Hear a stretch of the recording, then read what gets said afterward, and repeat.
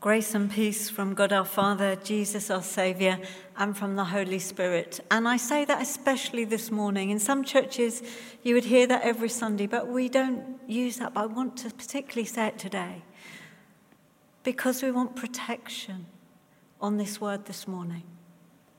You see, today's teaching may be hard, but the truth is rarely easy.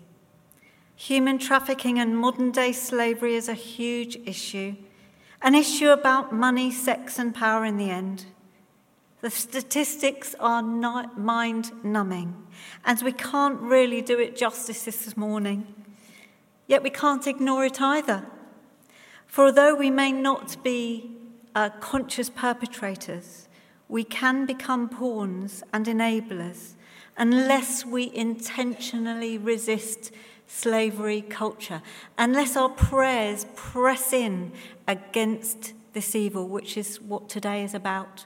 And this afternoon we continue our prayers for resistance. Our prayers become a resistance movement. So what just is human trafficking? Here's a definition. Human trafficking is a criminal activity in which people are recruited, harboured, transported, provided, bought, received, or kidnapped, all those words, and are exploited through fraud, force, or coercion into situations like sexual slavery, forced labour, organ trafficking, or even child soldiery. Comes from the United States and United Nations definition. Closely related are corrupt businesses like predatory lending, luring those who can't afford it into contracts from which they can't escape.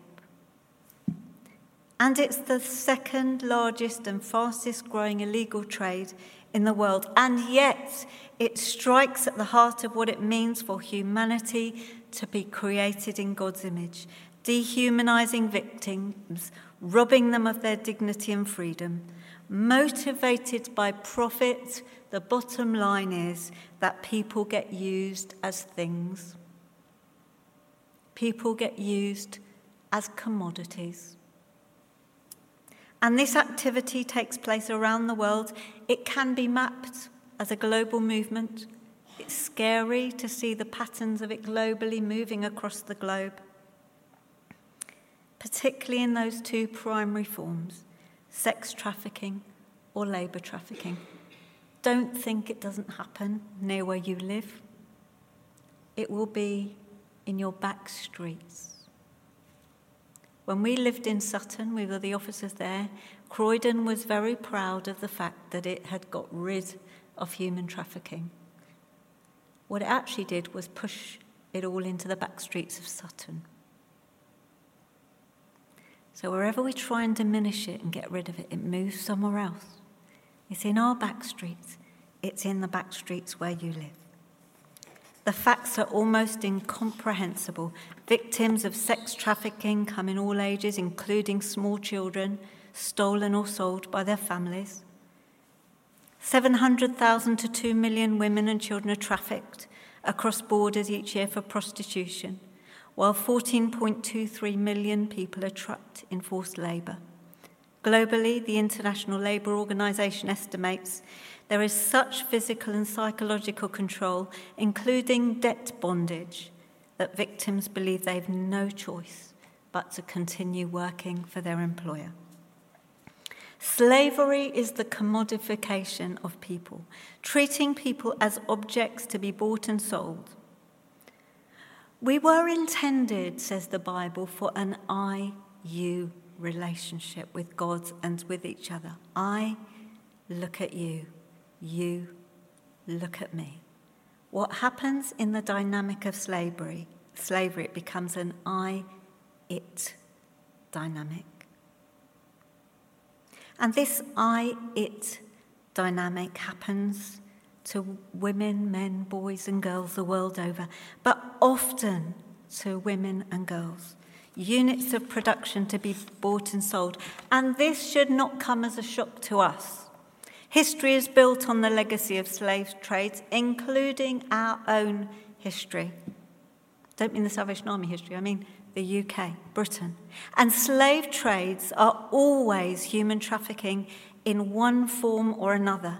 And we have to therefore acknowledge the dark temptation within each one of us to take advantage over another person. If it's been through history, if it's been through national heritages, then it's in us. It's in you and me, this poisonous streak to take advantage, to dominate somebody else.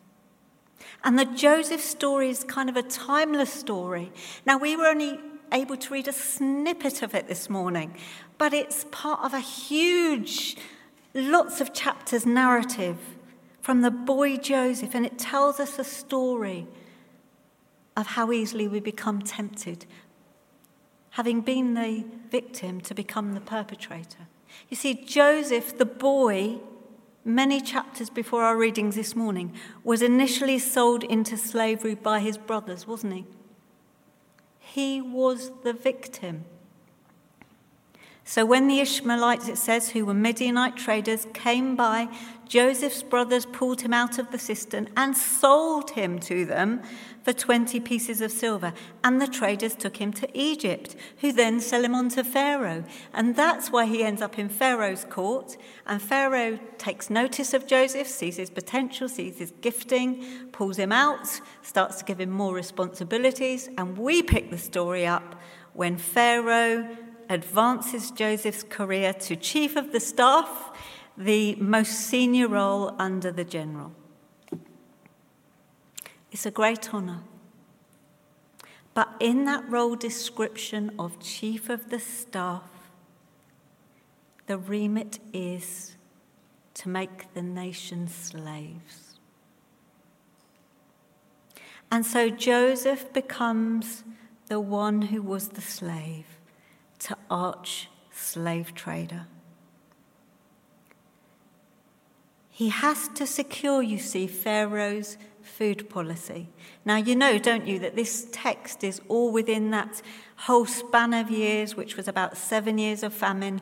First of all, 7 years of plenty. Pharaoh dreams there's going to be 7 years of plenty, and then he dreams there's going to be 7 years of famine. So in order to kind of grab at stuff to put in his warehouses, all the grain for that 7 years famine he believes is coming up, he just adopts the mechanism of slavery to do that. Food is a weapon and a tool of control, isn't it? For all of us. We see it even today. And Joseph is told he has to deliver this food policy. And so he takes control in 3 ways, and we had it in our text this morning. The peasants, having no food, come on their own, come to Joseph and pay money. That's the first thing they do for their food. And what happens? The food runs out. So in the second year, they come and say, we need food, we've got no money left, we'll give you our cattle. So the cattle get handed over. That's in the second year. And in the third year, they've got nothing. But they're starving. So they go to Joseph and say, we've given you our money. We've given you our cattle, which Karl Marx talked about the means of production. We'll give you ourselves. We'll sell you ourselves. And I think we come over to the most tragic text, or one of the most tragic texts in the scriptures. As for the people, he made slaves of them from one end of Egypt to the other. In the third year, they surrender their freedom. They surrender their bodies. They surrender their lives. As for the people, he made them slaves from one end of the Egypt to the other. I wouldn't want that written on my epitaph, would you? He made them slaves. When God leads his people out of slavery to freedom, they are freed for a purpose. When we are led out from slavery to freedom, we are freed for a purpose. And the purpose is never to do that again.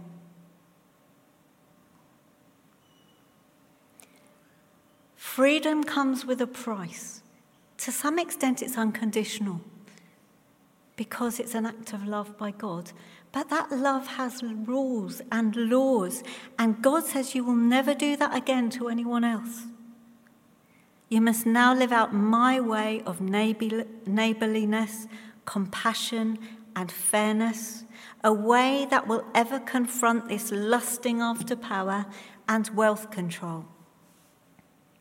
This is how we are to live, as a neighbourly, alternative Jesus culture, remembering the disadvantage, refusing to profit at another person's expense. Why? Because Deuteronomy says, don't forget where you came from. When you reap your harvest in your field and forget a sheep in the field, you shall not go back to get it. It shall be left for the alien, the orphan, and the widow, so that your Lord God may bless you in your undertakings. When you beat your olive trees, don't strip it completely. It shall be for the alien, the orphan, the widow. When you gather the grapes of your vineyard, don't glean everything. Leave some. It shall be left for the alien, the widow, and the orphan. Remember that you were a slave in the land of Egypt. Therefore, I am commanding you to do this. So you see, we were once all slaves, but we're created for freedom. And Christ has set us free. Amen? We are with Jesus. It's our identity. And we have to daily choose to resist becoming pawns and enablers. For Jesus says, no one can serve two masters. For a slave will either hate one and love the other, or be devoted to the one and despise the other. You cannot serve God and wealth, or power, or control. Of course, human traffickers are doing what power brokers have always done. It might be more blatant and more obvious than the same, but they have the same old goal, profiteering. Empires aren't designed to deliver forgiveness and blessing, you see, but the church is. This is the work of the church. So here's the bottom line. Unless we're intentional about living daily in the big things and the little things as witnesses to God's alternative rule and reign, we become part of the problem. Why? Because you and I, the minute we step out that door, are under daily pressure to buy and sell and accumulate at the expense of the vulnerable. It's everywhere. The people that are begging on the streets. Is there a human trafficker behind that? The shops you buy in, is there human trafficking behind that? The products you buy. I say that to you, I'm saying it to me as well. And I'm doing my little bit to try to remember. And we're constantly dragged into a game in which sex and money linked to power is made to look really attractive.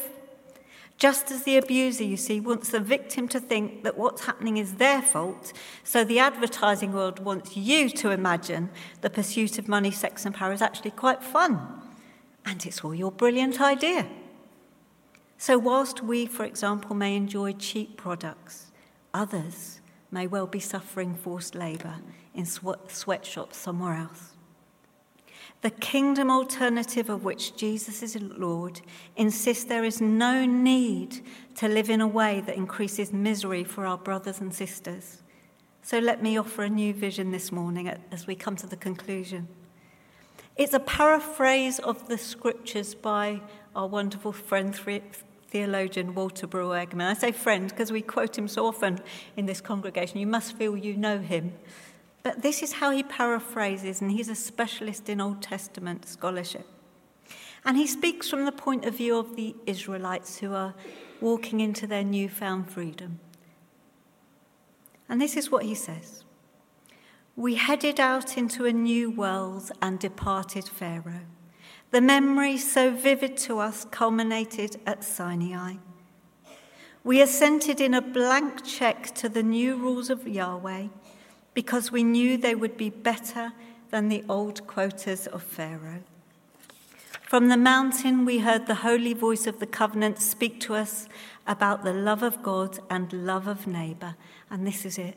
We pledged our loyalty, and in that instant were converted from a company of weary slaves to a people summoned to neighbourliness. It was a transformation, he says, wrought by the holy power of Yahweh, but we gladly signed on. Can we say that this morning? Lord, we gladly sign on. We will move beyond our singing. We will move into action. We must go. So in the name of Jesus, who died and rose to put the abuse of power in its place, let us refuse to be enablers and pawns to slave culture. May we live lovingly yet critically towards regimes which profit from power over others. May we instead do power for and power with our fellow brothers and sisters. Let us be a resistance movement, living simply, so that others may simply live. For we can, in the words of Micah, do justice, love kindness, and walk humbly with our God. May God bless our long walk to freedom. Amen.